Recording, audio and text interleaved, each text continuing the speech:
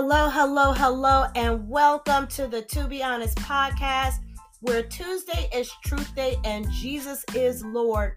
I am your host, Bray DeWalt, a child of the King of the Most High God. I am so thankful to be here with you today. Yes, God is so awesome. He's so amazing. He's so wonderful. You know, we're still talking about becoming one, okay? And I am coming out of Mark, I believe it's 10, verses 6 through 8.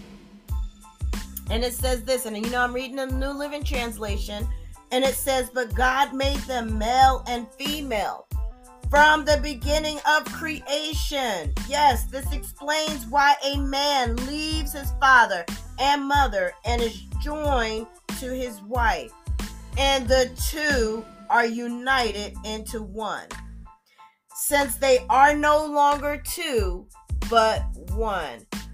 You know, as I was doing the studying for today's podcast, I began to look up marriages or how people felt about marriage in their first year, right?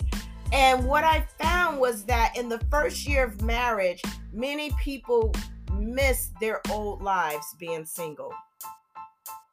And so much so that it was causing them not to really accept what marriage is right now.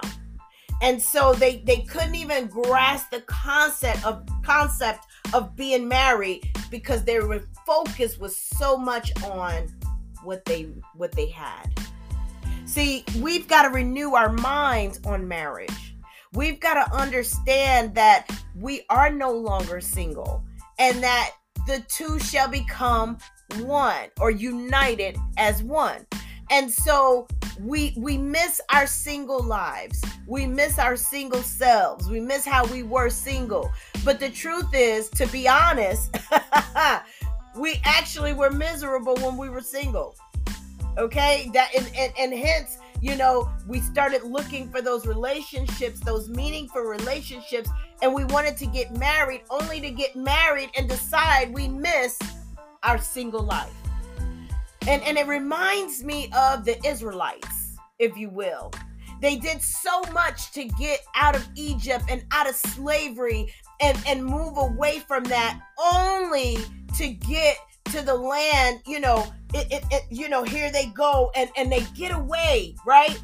They see God do all these miracle signs and wonders. They see the Red Sea be parted and they get to their destination, right? Not the final destination, but they get to their destination where they're free and they're receiving manna from heaven, only to say we missed leeks and onions. They forgot what it was like living in that time of slavery for 400 years. And they missed it because they couldn't accept the freedom that God had given them. And so many times we can't accept the freedom that God has given us. And we have a hard time accepting the marriage relationship. We got to renew our minds on marriage. We got to start seeing marriage in a different way. We got to start seeing marriage as what God designed for us to have, right? We need to see marriage as a journey to get to know our spouses. I've been married 28 years. I'm still getting to know my spouse. I'm still getting to know my husband today. And I don't think it's something that you stop doing. He's still getting to know me. Now, do we know many things about each other? Of course. We've been married 28 years. But we're still learning each other. And I think it's important for us to understand that marriage is not something that, we get to know the person and then that's it. No. We get to know the person, we journey together, we find out new things about one another all the time. And so we need to value marriage. We need to value marriage. Now, see, I'm just talking a little bit about Black history.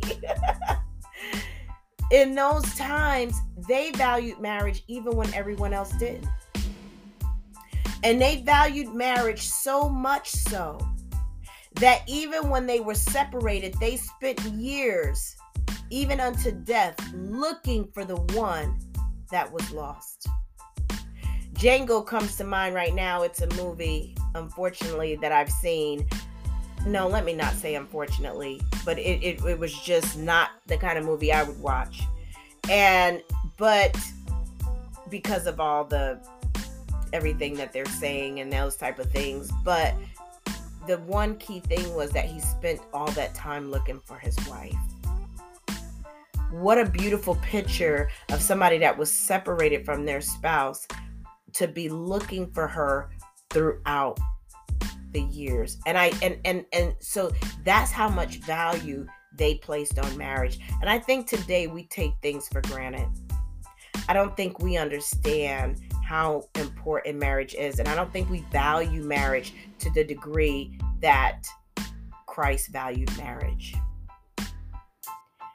He wanted us, he wanted us to be married. He wanted us to be connected.